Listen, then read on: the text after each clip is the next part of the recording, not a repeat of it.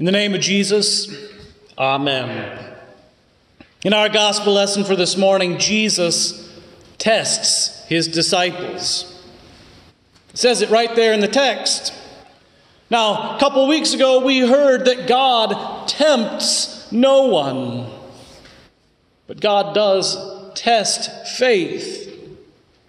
And the whole idea behind this is it gives us an opportunity to confess the truth, to confess the faith, to confess Jesus Christ crucified and risen to take away the sins of the world.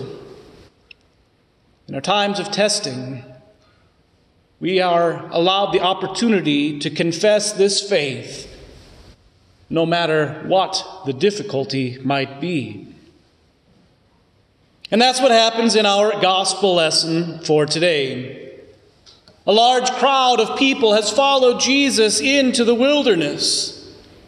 And as mealtime comes around, Jesus tests his disciples by asking, "Where are we going to buy bread so that all of these people might eat? How will we provide a meal for them?" It's a testing question. But really, the answer should be obvious, at least to any disciple who has read their Bible and studied the Old Testament. It ought to be really clear to us who've heard the whole gospel lesson read by the vicar. Where are they going to get bread? The answer is from Jesus, from God, the one who provides all that we need to support this body and this life. I mean, think about it. They're out in the wilderness, the very place where God had provided bread to the children of Israel for 40 years as they traveled through the wilderness of sin. God made bread rain from the heavens. All they had to do was pick it up every morning. They're out in the wilderness where God had provided bread to Elijah in two different ways. First, by ravens bringing it to him, that he might take it and eat. And then later, even more miraculously, as he stayed with a widow, a jar of flour and a jar of oil never were emptied, even though they made bread each and every day. God says in Isaiah 55 that he will provide bread to the eater. God even provided bread to the children of Israel down in Egypt. How? Years before, he sent Joseph down there, despised by his brothers, sold as a slave, allowed him to work his way up to the second-hand man in all of Egypt. And through that, during the years of plenty, the grain bins were filled so that in the years of famine, there might be bread. And God said to Moses in Exodus 23, "You shall serve the Lord your God, and he will bless your bread and your water, and will take your sickness away from among you." So you see, the answer should be pretty obvious, pretty clear, pretty easy to understand. Where are you going to get bread from? From God. God provides bread again and again in the Scriptures. God provides bread to each and every person. God sustains his people. God provides for them. God gives them what they need, even in the difficult times, even when the trials seem difficult. Jesus asked the disciples, "Where are we going to get the bread?" And their confession, their response, is a little weak. Philip says, "A year's salary couldn't buy enough bread to feed all these people.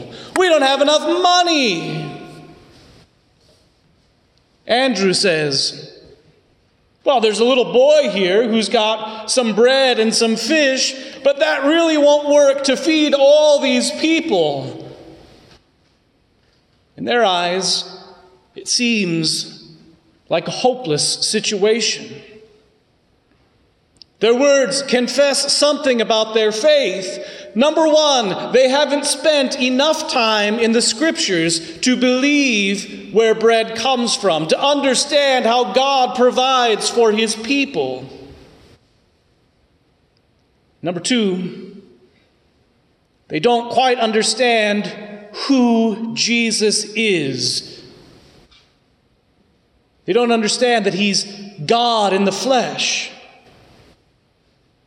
They don't believe that He's the very same God who provided the manna from heaven, who kept the widow's jar full, who sent Joseph down to Egypt and told him what to do. Their faith and their confession is a little weak. Jesus tests the disciples.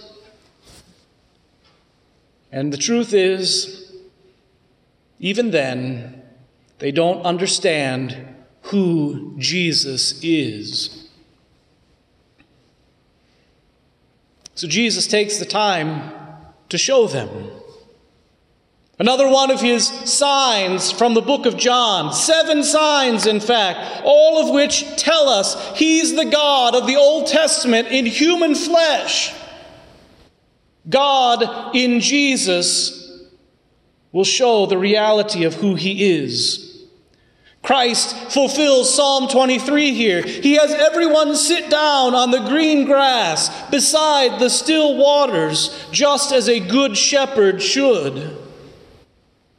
Jesus takes the bread, and when He had given thanks, He broke it and gave it to the disciples so that they could distribute it amongst the crowd. And as they reached in the basket and pulled out bread and handed it to each person, it kept on reproducing, if you will. There was more and more of it in the basket. Enough to miraculously feed everyone present. God was bringing bread from heaven through the disciples to give to these people that they might eat. And the same with the fish. What's more, it's not just enough for everybody to get just a crumb or a tiny little crust. Everyone eats and is satisfied. The cup of Jesus overflows, to use the words of Psalm 23 again.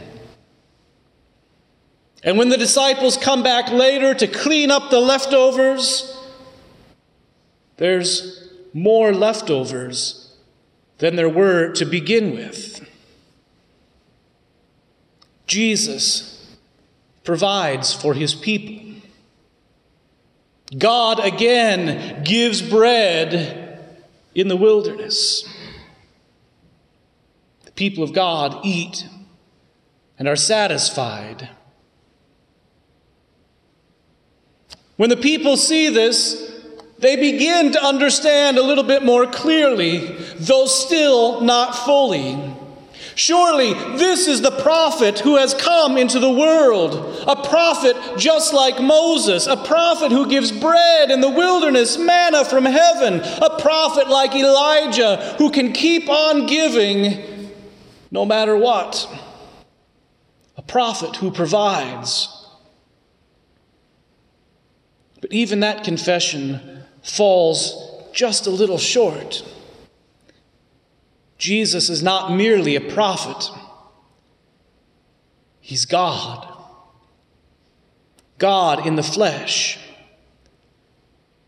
God who provides the very best bread for us to eat. Well, that's our gospel lesson for this morning. The question is out there, though. What difference does this make for us, here, now. Well, we too are in a time of testing, aren't we? Not with hunger out in the wilderness, but instead with disease and pestilence here in the city, in our state, in our country, expanding and increasing each and every day. We're confined into our homes. We have uncertainty. Jobs are being lost. How will you pay the bills? Retirement plans are being wrecked and destroyed. Will you be able to retire after your IRA decreased 30% last week? Will you be able to put food on your family's table since you haven't been going to work? Since going to the grocery store might be just a little bit dangerous? If you get sick, who will care for you? Especially since we see doctors and nurses on TV wrapped in all sorts of protective equipment. How long will this self-isolation and quarantine last? Will life ever be normal again? Or is this the new normal? Is God providing? Does God care? Is God out there at all? It is a time of testing, isn't it? An opportunity for us to confess the truth. The truth isn't something that we hear a lot on the news right now, is it? We hear many weak confessions. In one sense, sort of like Andrew, sort of like Philip. We could give you those human answers. Everything will be fine. I could do some math and statistics work and say, your stock portfolio will bounce back better than ever. All your loved ones will be fine. They won't get sick. We could even start to negotiate ourselves. Well, I'm below the age of 40. I should be okay. It's the other folks who will die, not me. I could tell you things like, you'll get your job back. You'll go back to work. I could also tell you some of those panicky things that you also are hearing. The end is near. We're all doomed. Millions of dead lying in the street. Do we know if any of those things are true? Are any of those things good confessions? No, they're not. So what could I tell you? How about this? God is still faithful. God still cares for all of you. He will provide what is necessary to get you through this panic and crisis and disease and struggle and difficulty one way or the other. God loves you, and in Jesus Christ has purchased and won you from sin, from death, from the power of the devil, from bad confessions, from worrying. All through the life, death, and resurrection of Jesus. He purchased you not with gold or silver or money or stock portfolios, but with his holy precious blood, innocent suffering and death, so that you may be his own, so that you may live under him in his kingdom. That's the truth. That you may live. Whether you live or die in this pandemic, whether you live or die in 30 years, you will always live under Jesus because you belong to him. Our God has overcome this world. The same God who provided bread for hungry Israelites, for Elijah, for 5,000 people in the wilderness, that same God provides for you as well. He is watching. He does care. Whether you are rich or poor, strong or weak, sick or healthy, you belong to Jesus. You've been baptized into his name. All your sin has been taken away from you. A washing and cleaning and sanitizing, not of the outside, but of your soul, from sin, from guilt, and from shame. Whether things are fine or whether they are not, Jesus is your God, and he will support and sustain this body and life until he takes it to support and sustain forever in his kingdom. And even should things turn for the worse, and I know at this point it's hard to imagine, even if it's possible, you'd still be in his care. You shall dwell in the house of the Lord forever. Your cup shall runneth over. Goodness and mercy shall follow you all the days of your life. You will eat and be satisfied at what the Lord gives. Because the greatest promise is that death cannot overcome you. You are promised resurrection, just as Jesus has risen from the dead.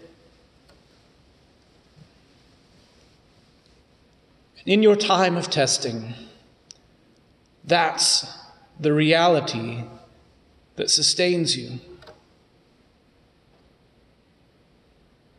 Jesus will provide.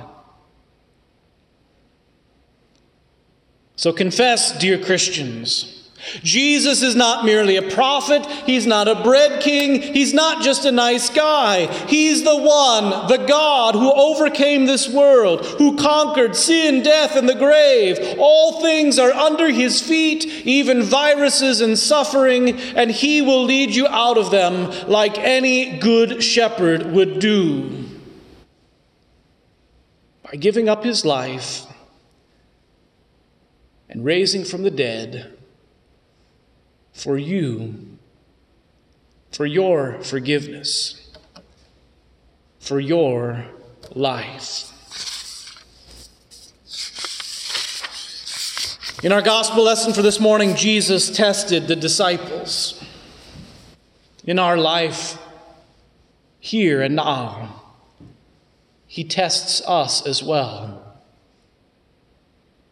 But he's given us the answer himself. Make the good confession as a result, dear Christian. Fear not. Trust in Jesus. He provides. In the name of Jesus, amen. Now may the peace of God, which far surpasses all understanding, keep your hearts and minds in Christ Jesus our Lord. Amen.